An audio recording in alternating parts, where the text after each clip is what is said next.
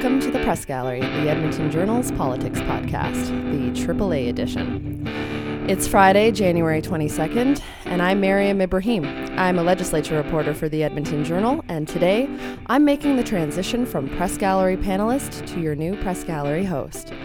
But before we begin, we need to thank and acknowledge our colleagues, Brent Whitmire and Ryan Jackson, who were such big parts of this podcast for their leadership. Ryan was our recording engineer and founding producer, and often our videographer.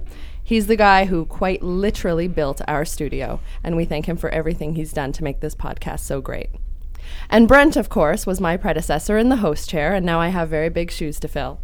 Very big. Super big.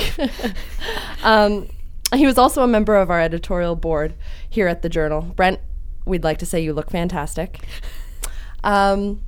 And we'll miss them both here in the newsroom and on the Press Gallery. But onward. So, today I'm joined in our newsroom studio by my fellow legislature reporter, Jody Cinema. Good morning. City columnist, Paula Simons. Good morning, Miriam. Good morning. And provincial affairs columnist, Graham Thompson. Hello. Hello. Well, let's get right into it. Oil prices continued to fall this week. At one point, they dropped below $27 a barrel for the first time in more than a decade. And that, of course, continues to be bad news for Alberta's economy. Two major bond ratings companies, Moody's and DBRS, issued the report cards for Alberta this week. They both gave Alberta a AAA rating, but they also have negative things to say about our gloomy economic outlook. Graham, tell us, how important are these ratings? There's two issues on these ratings. One is, on a very practical level, the lower the rating, the more you pay to borrow money, the higher interest rate to borrow money. That's not really an issue right now with Alberta because it's still a AAA rating. The government's saying it won't be spending any more money to borrow money, but if these ratings start to drop, that will cost the province money. But on another level, it's a symbolic slap that the province takes. This doesn't look good for the province. You got the opposition saying last year, unless the government changes its fiscal policies, we'll lose our AAA credit rating. Well, we haven't actually lost it. Of course, there was one a few weeks ago that did actually drop it to with a negative outlook and a AA plus rating. Right. That was Standard & Poor's. So it was from AAA rating to AA plus. Yes. But the thing is, this does play into the opposition's narrative that things are going badly for the government and they're responsible for this. In fact, of course, it's the price of oil dropping all the time. But this does play into a narrative that things are out of control in Alberta, that the opposition is putting forward. You can argue against that. It's still the price of oil. It just doesn't look good for the NDP government.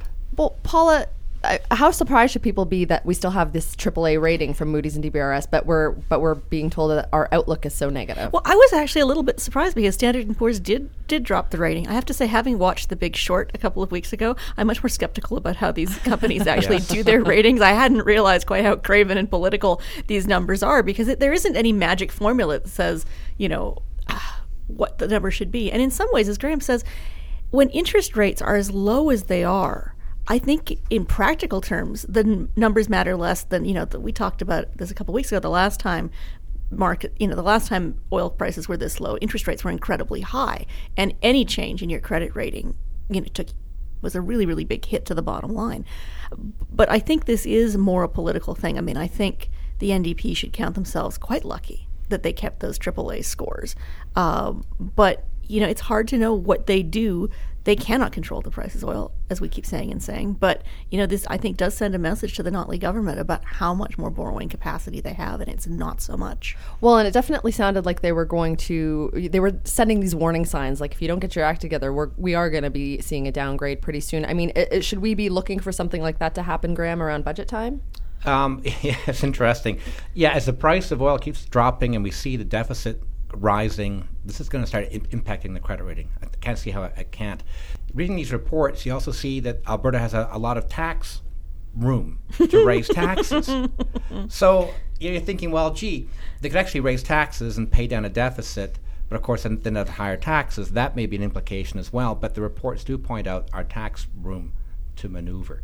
Not that the government's going to be raising any more taxes, at least from a news conference yesterday with Joe sound like that was going to happen. He was asked, will you have a plan on the revenue side to get more money? And he was saying no. So it appears they won't be raising any more taxes, but they're getting hammered both sides right now, from the opposition and just the economy and the price of oil.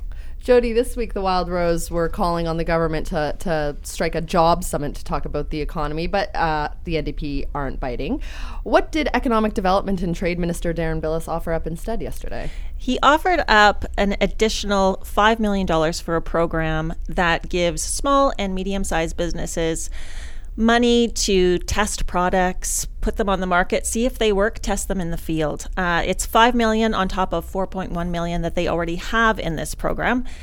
So it's kind of double. He was saying, this is double the amount of money that we're giving to small and medium businesses and to entrepreneurs to see if they can get products off and commercialize them and make them real. I talked to a couple businesses that are doing really interesting work. One said that for every $15,000 they get in similar grants like this from Alberta or from Canada, they're able to create a permanent job. $15,000 doesn't seem like an awful lot to me. I thought that was pretty interesting. And they said permanent job, not just a one-year job. It's going to last into the future. $5 million, though, there was an awful lot of people at the press conference. $5 million doesn't seem terribly big in the grand scheme of things. Sure, it's doubling up, but there was no estimate of how many jobs this will create. They said there's a lot of spin-off companies, a lot of spin-off jobs, but there's no real hard numbers in terms of what this might mean for Alberta. What kind of reaction did that get then from opposition and other people? Well, Greg Clark from the Alberta Party phoned me and said, this is chump change. This is hardly anything at all. It's a drop in the bucket. Sure, a little bit of money, that's good news, but we need something much, much more than this. Graham, is a $5 million program enough? What do you think? No. Do you agree with Greg Clark? Yeah, Clark is right. The problem the government has right now is they're losing a lot of money. The price of oil keeps dropping. We keep talking about that. But what did they do?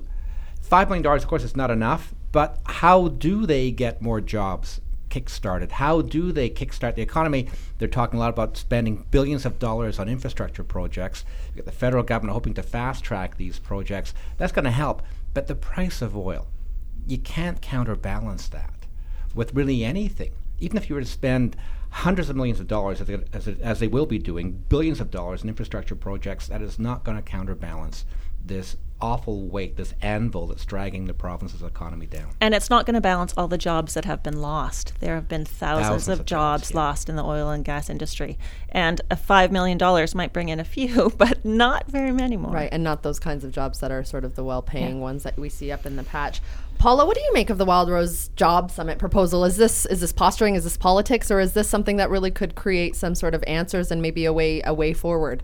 Well, it's posturing and it's great. It's great posturing and it's absolutely sit up straight and as I'm sitting up straight. You probably can't see this on the video, but I'm sitting up nice and straight. I thought it was PR genius because it's a low cost. I mean, there's no hazard, there's no risk. You have a conference, everybody stands around and looks concerned. You have solidarity. I thought actually it was a pretty clever idea, and it's maybe a clever enough idea that the NDP ought to take it.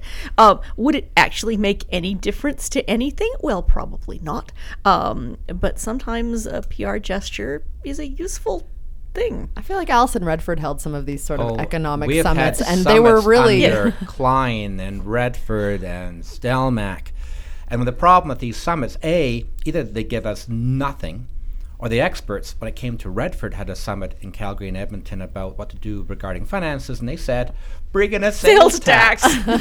And the government has to ignore it, this summit. Right. The thing about the Wild Rose, and I agree with Paula that it is good PR.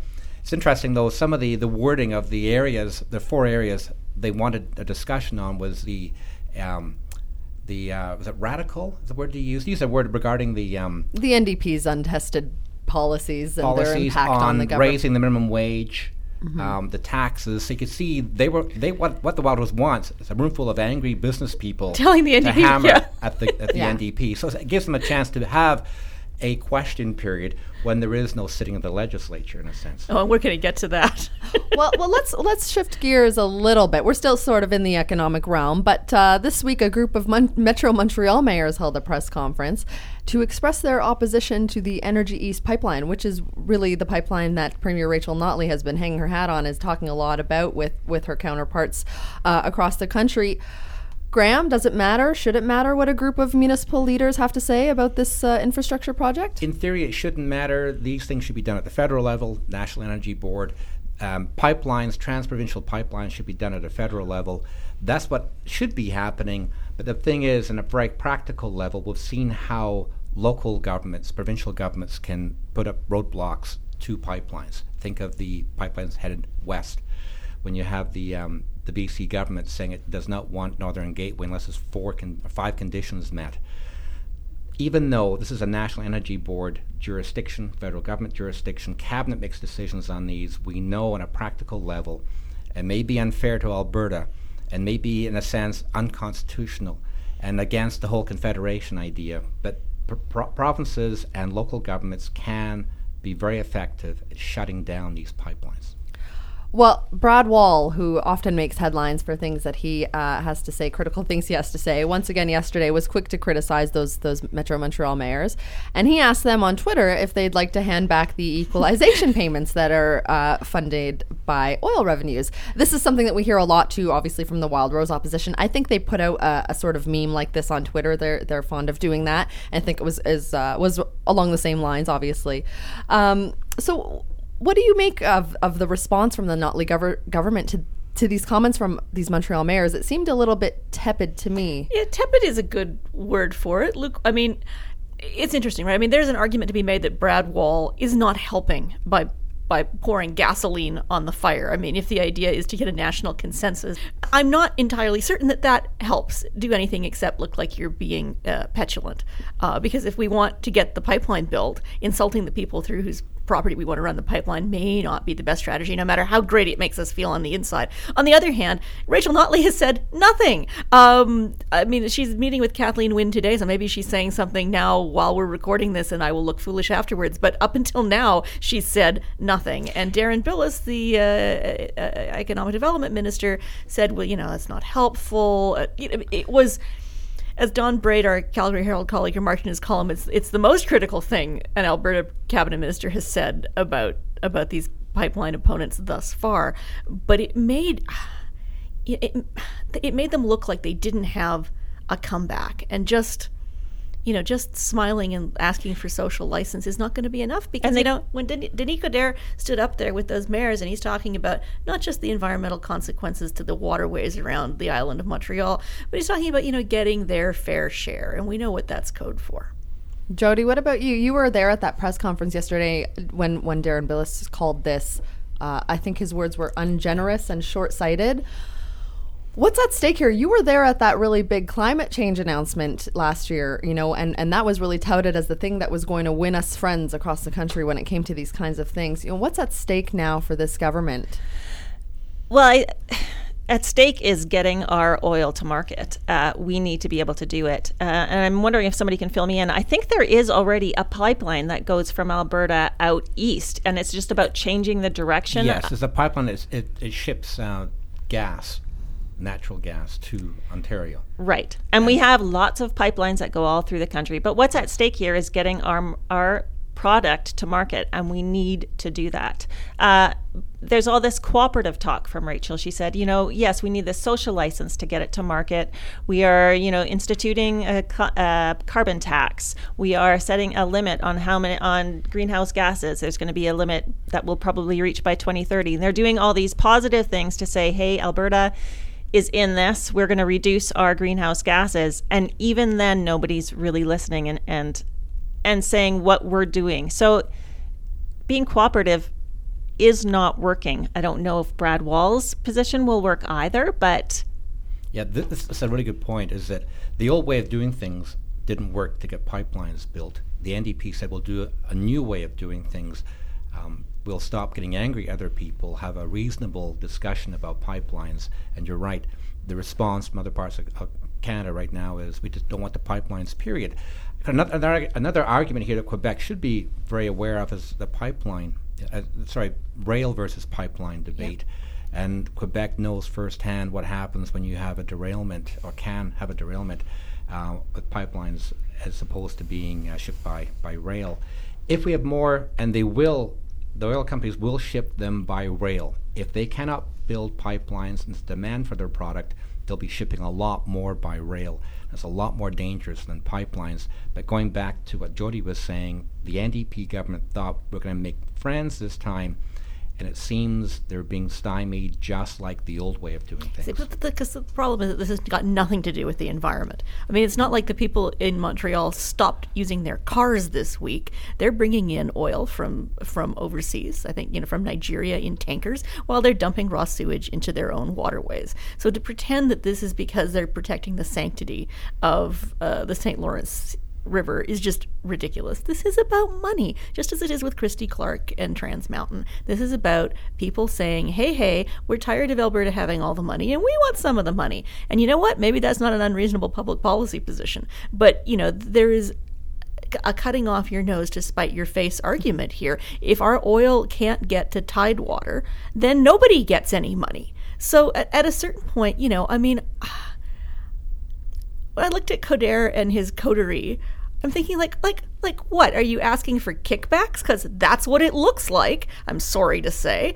And that's why, I think the whole social license greenhouse gas argument is really important for Canada's and Alberta's international reputation, and maybe for a Keystone-like project.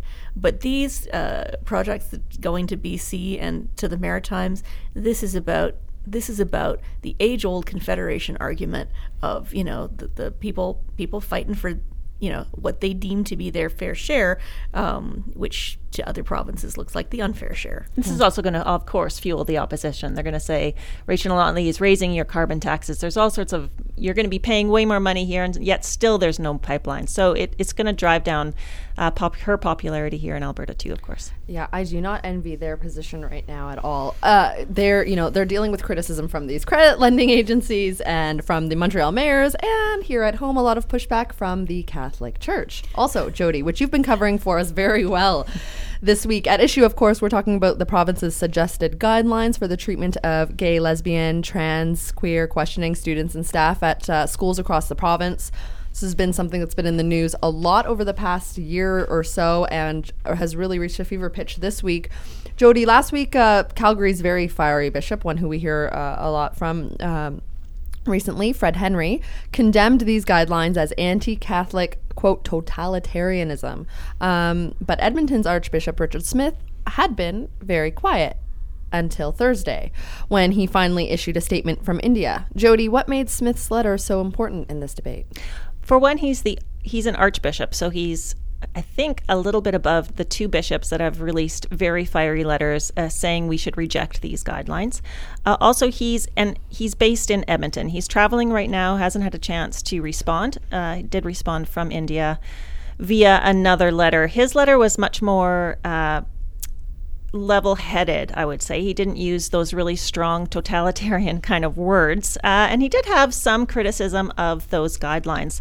But what made this so important is that he specifically addressed the Edmonton Catholic School Board and the clear problems that they are having. He didn't name any school board trustees, but he said they have lost the trust of the people that they have elected because of all the infighting and the lack of unified voice that they have brought forward.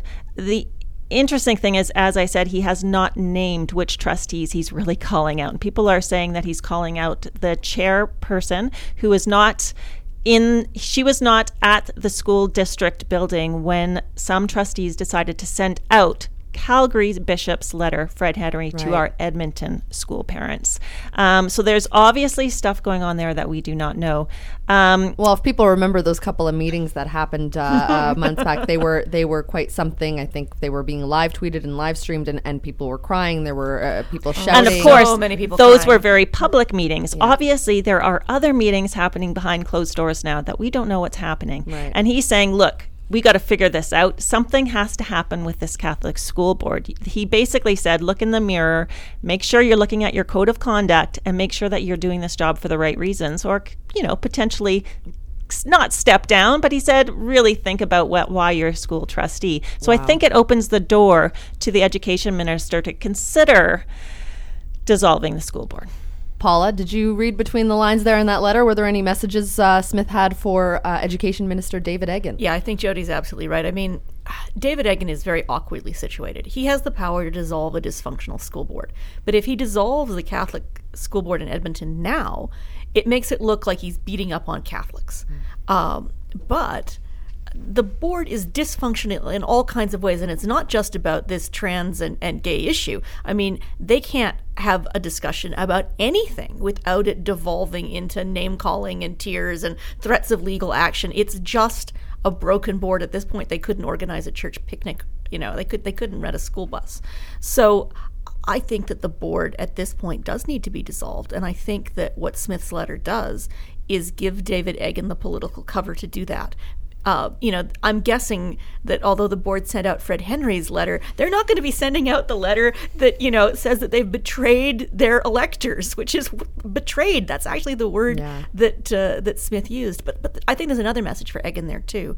I think that although Smith makes it very clear that church doctrine cannot conform with exactly what Alberta Education is asking of the boards, I thought there was some very interesting language of diplomacy in his letter, suggesting, I think, grounds for a possible compromise. Yes, there was much more flexible kind of language. He was open. He thought there were some really good ideas in those guidelines. So, it's the first sign I've seen that there might be a way that we can get round this issue of how you have a publicly funded Catholic school board that is true to its faith and also respects the rights and the dignity of gay and trans kids. So go Richard Smith, but the Catholic school board in Edmonton, I think he may have signed their death warrant. Let's move ahead a little bit to the legislature sitting.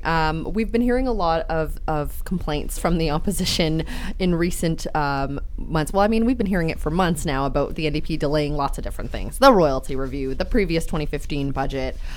And now we're hearing it again about the spring budget and the spring sitting of the legislature, which has been set for March 8th. That's when we are going to be coming back to the legislature and debating legislation. Jody, what kind of explanation has the government given so far for starting the session so late this year? Correct me if I'm wrong, but I don't think there has been a real explanation. They just kind of handed us the notes and said, these are the dates. There was a follow-up email saying, look, there's been lots of other legislature sittings, spring legislature sittings that have started this late as well. And in terms of how many days they're sitting, they did a comparison and say, hey, we're about the same as the previous Tory government. We have the 38 days in the spring session and 16 in the fall session. And they said that, that's not bad. The issue is, okay, it might not be bad, but why not make it a bit better? And why not start? Graham explained to me that in previous legislature sittings, they typically start, or the common idea is you start on the second Tuesday in February, which I can't remember which date it was, but it's the 10th of February this year. Yes. So we're about a month late then. We're 1 month late. And the government is right. Sometimes we actually do start late, but we start late for a reason, an election, leadership race in the Tories that meant that the new leader was getting his feet on the ground, or her feet on the ground. That party's politics used to really drive so much in this province. But those aren't actually good reasons. No, but they are reasons. The reasons. So in other words, when they were late, it was because they had an election in February. But when they start late, they're starting late normally because they're in trouble of some kind. And this time around, it's a budget. They don't know how to answer so many questions on the economy. How do we get jobs? How do we kickstart the economy? What's the size of the deficit? They're still working out that budget, and they are not ready. You mentioned the royalty rate review panel report. Still waiting for that. It was to be December, then January. Is it going to happen this month? We'll wait and see. When I talked to Cece twice now in the last 2 weeks, I've said to him, can you even guarantee we'll see the budget in March? He wouldn't guarantee that. He wouldn't do. Yeah, that's right. I was in that press conference yesterday too, and he wouldn't do that. And Jody, it was interesting when you were talking about the fact that they're saying, well, look, sometimes you start late, and this is how many days we've sat. I think I've said this on this podcast before. It gets a little bit tiring to hear that sort of thing because it's like, do better, like you were elected for change. Do better. Put yourself out there more. Don't just do the bare minimum. But and I say this as somebody who's done some data projects looking at the number of days that Alberta's legislature actually sits, and it is among the fewest sitting days of any legislature in the country. I think we're right up there with like Nova Scotia, and I think arguably we should be seeing our MLAs in the legislature, I think, a little bit more. One thing to sort of balance that off, just remember that last session they started doing morning sittings. So there are, I guess, a few more hours in days where they are working. So they're there the entire day, and in the last session, of course, all throughout the evenings. So in terms of how many hours they're in the legislature might be slightly different with those morning sessions, but still there's not very many days. And, the thing is, it's not just about the work that they're getting done. It's about being publicly accountable. And when they're in question period, when they're in session, they can be held accountable in a way that they can't when they're just, it's not that they're not working now. It's not like they're all off, skiing and tanning themselves on the beaches in Mexico. Everybody's working. But they're not working where we can see them, where we can watch them, where the public can watch them, and where the opposition can watch them. Right. And that's really problematic, because you're right, Miriam, to say, well, we're not any worse than the Tories is not really why they were elected. Yeah, and certainly you're right. Question period is the vehicle that the opposition uses to hold the government to account in the public's view. And so I think a lot of people, and hey, some of us really just like when session's in and watching QP every day. We're facing so many different major issues right now. We want to see how the government's handling it in a very public way, but that's the very reason they're not going back early, is because they don't know how to handle. They don't have any answers. How do you possibly keep the deficit to 6.1 this year and bring it down to 5.4 the next? It's not going to happen. Well, and but the problem is, the longer she stays out, the weaker she looks. She can't afford to look like she's hiding it. At a certain point, Rachel Notley has to come out and say, this is what we're doing, and this is why we're doing it. Well, we don't want to be late, so let's shift gears here and move over to good stuff from the gallery, the moment when we recommend something good to read or watch or listen to, usually, but not always, of a political nature. Jody, what do you have for us this week? Well, we were talking about the delay of the royalty review. There's a possibility that it could be released this coming week. That could change, but I would suggest for people, it's a really complicated topic. The Alberta government and Dave Mowat, the fellow who is leading that royalty review, set up a website. It's called letstalkroyalties.ca. It's got a lot of background information, really basic information about what royalties are, how they're set up, how oil and natural gas comes out of the ground, and that kind of thing. You can go there. You can't, of course, offer your opinions on anything anymore, but it's a really good background read. Maybe take a look at it and see how things work in the province, and you can do jump to other news stories to get more background, but it's a good starting point. So Jody just gave everybody homework. Paula, what do you have? I have something much more fun. I'm going to suggest that people read 15 Dogs by Andrea Alexis. This is the novel that won the Giller Prize. And why am I recommending it in a press gallery political podcast? In the premise of the book is that 15 dogs are given the intellect of human beings. It's part of a bet between the god Hermes and the god Apollo. That's just like my dog. And the thing that's fascinating, so the dogs get a human intelligence, but they keep their dog nature. And what we learn about is the politics of the dog pack, where everything is about dominance and submission and who is in positions of power. And seeing the world of sort of political relations from the point of view of dogs, now when I look around the world, I can't see any political issue without thinking about it in issues of dominance. How would the dogs handle this power struggle? How would the dogs? Really, everything is about where you pee in the park, and so it's a great book. It's a great read, but it's also, it's making me reconsider the power relationships in all human dynamics. And so, yes, after you read the very important royalty review backgrounder, do your homework first, and then you can have dessert. There you go. Graham, what do you have for us? Yes, it's a hard act to follow. It's an article on salon.com. It's a bad title, but it's Donald Trump talks at a 4th grade level. Maybe that's why the Fox News audience loves him. Now, the thing is, to be fair, is that a bad title? I mean, in a sense, because politicians often speak at a 4th grade level on purpose, and they're not idiots. It's just, they're trying to get to a wider audience, much like There's journalism. Always an exception to the rule. Yeah, continue. Should be talking to a wide audience. But it's an interesting article. And it's going to make progressives feel really smug and conservatives feel really, really angry. Because it's saying basically the U.S. has fostered a culture of anti-intellectualism more than most other Western countries. And it's talking about how people listen to Trump who like him are not using critical faculties. They're not actually using critical thought. So they're saying that people actually use more critical thought on issues like climate change, and they've done studies on this. people are asked to think clearly about certain issues. They become more liberal, they become more progressive. They actually say climate change is real. Whereas conservatives get very knee-jerk reactions and say it's all a hoax, it's a ploy by the liberals.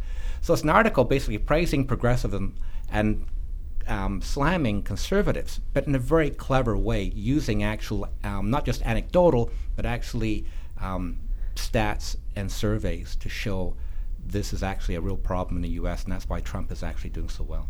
That actually brought to mind an essay I read. There's a book I have about The Simpsons, and it's philosophy and The Simpsons, and sort of talks about philosophical ideas that come up in episodes of The Simpsons. And one of them is about it's Lisa.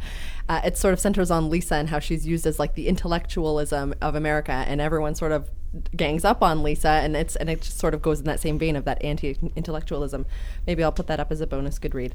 So here's what I'm recommending. I feel like I'm always recommending something from Maclean's, but once again, it's from Maclean's. It's The Angry Radical Right by Martin Patrick Quinn. Sorry, I hope I pronounced that correctly. Martin. A very distressing and chilling piece on these very angry, sort of right-wing,